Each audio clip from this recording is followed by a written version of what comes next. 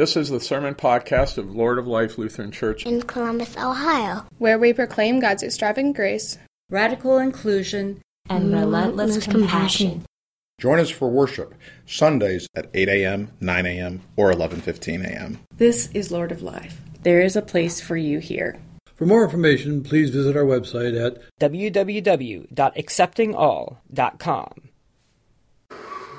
Good morning. The first lesson is from Genesis chapter 15. After these things, the word of the Lord came to Abram in a vision. Do not be afraid, Abram. I am your shield. Your reward shall be very great. But Abram said, O Lord God, what will you give me? For I continue to be childish. And the heir of my house is... And I cannot believe I've been practicing this name for, oh my God. What? That's right. Eliezer of Damascus. And Abram said, You have given me no offspring, and so a slave born in my house is to be my heir. But the word of the Lord came to him. This man shall not be your heir. No one but your very own issue shall be your heir. He brought him outside and said, Look toward the heavens and count the stars, if you are able to count them. Then he said to him, So shall your descendants be. And he believed the Lord, and the Lord reckoned it to him as righteousness.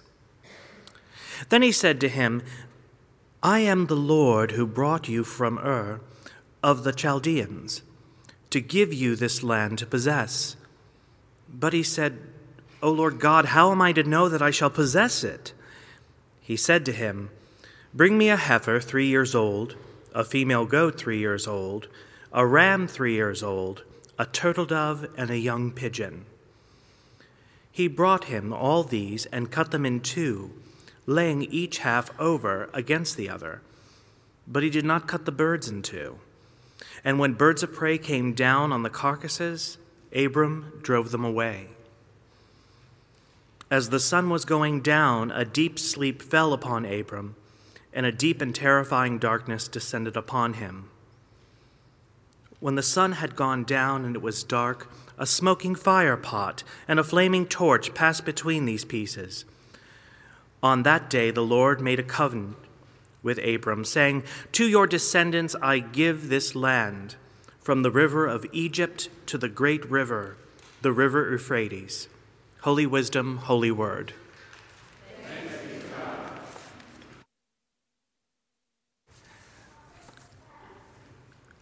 The second lesson is from Philippians chapter 3.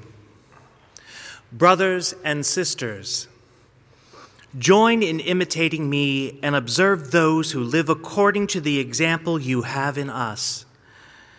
For many live as enemies of the cross of Christ. I have often told you of them, and now I tell you even with tears. Their end is destruction. Their God is the belly, and their glory is in their shame. Their minds are set on earthly things, but our citizenship is in heaven, and it is from there that we are expecting a Savior, Lord Jesus Christ. He will transform the body of our humiliation, that it may be conformed to the body of his glory, by the power that also enables him to make all things subject to himself. Therefore, my brothers and sisters, whom I love and long for, my joy, my crown, stand firm in the Lord in this way, my beloved. Holy wisdom, holy word.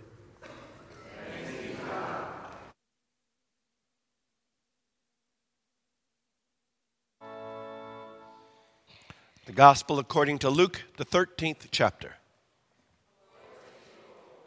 At that very hour, some Pharisees came and said to Jesus, "Get away from here, for Herod wants to kill you."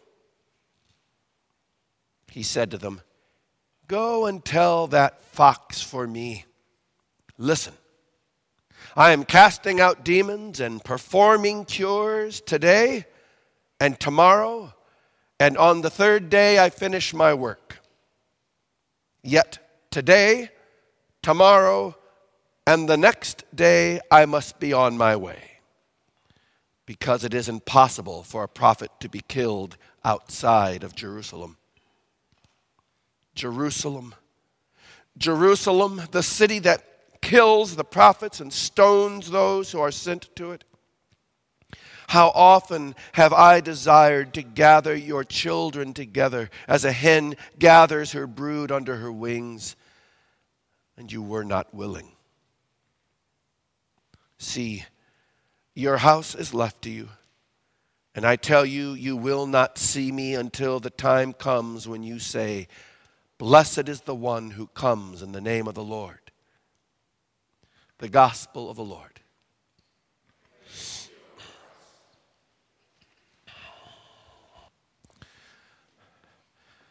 One of the lessons of history is that it is not good to be on Herod's radar.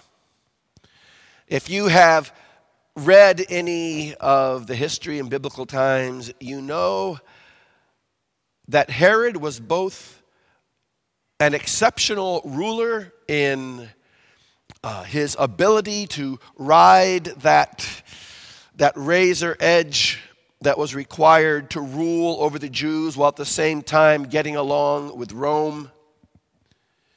He was clever. He was industrious. In many ways, he was a very good ruler, but he understood how the game was played. And he understood that power is not something that is given. Power is something that is taken. And so he was ruthless in preserving that power. He was not above eliminating his foes. He was not above eliminating his family in order to hold on to that power.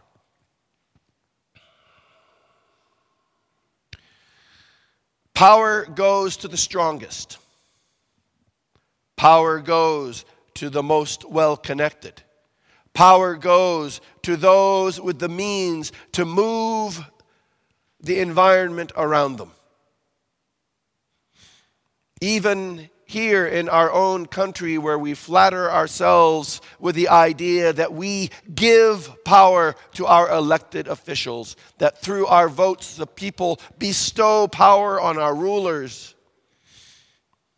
even we understand that it's closer to the truth to say that we ratify a narrowed down decision. A decision that has been narrowed down by those working behind the scenes, by those who have the power to do so. And so Jesus seems a bit naive, foolish, or at best to be filled with a certain bravado when he mocks Herod. The Pharisees have come to warn him, which, by the way, should remind us not to buy in too completely to that caricature of the Pharisees that we are given in Scripture, those snidely whiplashes. God, I'm so old. Those snapes of, even that's old. Anyway, those evil characters who are presented to us in Scripture. Because here they come to Jesus' aid, warning him to get out of Herod's way, to get off his radar, out of his sight, because he wants Jesus killed. But Jesus instead says, you tell that old fox for me. Hey, I'm here all week, folks. You tell him I'm here today, tomorrow, and the third day I finish my work. Did you get that? You tell him I'm here today, tomorrow, and the third day I must be on my way. Almost begging Herod to bring it on. What gives Jesus such bravery / foolhardiness? Why does he think he can stand in the face of such powerful adversaries? He is playing in a jungle where the rules are those with the longest claws and the sharpest teeth. Rule. But Jesus steps into the jungle armed only with a story. A story that he tells compellingly to anyone who will listen. A story that has been echoing down through Scripture to this present day. A story written in 3 chapters. It seems like almost every generation of preachers that came before me were told the same thing in their preaching classes. Make your sermon around 3 points. Get them in, make your point, get out, sit down.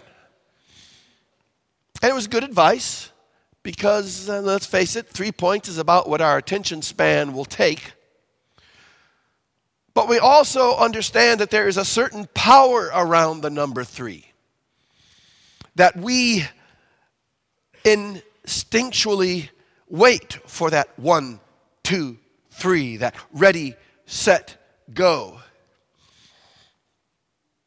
It is an old orator's trick to name things out in 3s to make sure that people hear it. Now Jesus comes telling this story that unfolds in 3 chapters, in 3s that resonate throughout Scripture. It is on the 3rd day that ram, that sacrificial ram appears to Abram to offer up in place of his son Isaac. It is 3 days that Jonah is in the belly of the whale before he is spewed forth. 3, 3, 3. And Luke will speak of 3s 5 other times in Luke's gospel. And each time he does so, he will do so referring to that 3rd day of the resurrection. He will speak of a story that takes place in 3 parts. 3 parts of life, death, and resurrection. Life, death, resurrection, ready, set, go. And it is this story that Jesus steps out into the spotlight with, vulnerable to those around him. And never underestimate the power of a story. We are engaged in story making every day of our lives. Every day of our lives, we wake up and remember who we are based on that story.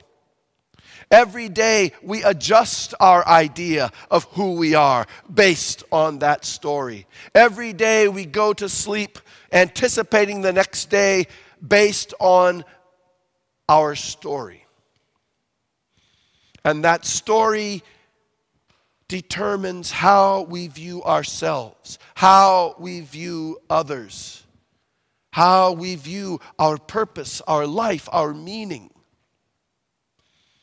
And for far too many of us, our story is one that causes our spirit to contract, that makes us small, that makes us question our worth, that makes us wonder if we're strange, if we are abnormal, if we are somehow different outside of the boundaries. And Christ comes bearing a story that ends in life. not just life, but as he calls it, life in its fullness. He comes bearing a story that says, this life must pass through death, but that is not the end. There is a stronger and more powerful life available to us even now, that we can live on into eternity. It is a story that defines us not as what we think we are, or what those ones of long tooth and claw want to make us, but who God wants us to be, who God has made us to be. It's a life that we are invited to be part of through our baptism, in which we are baptized into the life and the death and the life again of Jesus. It is a story that unfolds 1, 2, 3, life, death, life, Good Friday, Holy Saturday, Easter Sunday. It is a story of which we can see the end. And because we can already live in the joy of that life here, now. It's a story that dwarfs and robs all other stories of their power. It is for this reason that Jesus stands up before Herod and mocks his story of power, his story of how the world will unfold. Let us just wait and see which story will endure. And we will see his story unfold in life and in death on Good Friday, but then we will see it come to its completion in the resurrection and the eternal life. And that story will invite us also to pass through our own life and death, filled with those Herods and those Pharisees that beleaguer us and distract us. But then we will come to the point where we can say, we are finished. And on that third day, we can go on our way, rejoicing in God, rejoicing in the fullness of life that is ours. There are so many other stories, ridiculous stories of smallness and meanness,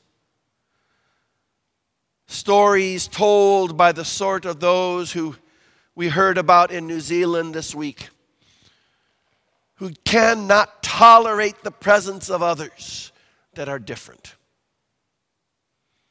who see the world as too small to accommodate the lives of others, who think that God somehow ranks us in some order of preference from favorite to those who are lost. But the God who would gather all people under God's wing. The God who, like a mother, aches for all of her children, will not rest and will not tolerate such substandard and hate-filled stories, but gives us this joyful story in 3 chapters and invites us to make it ours. Amen.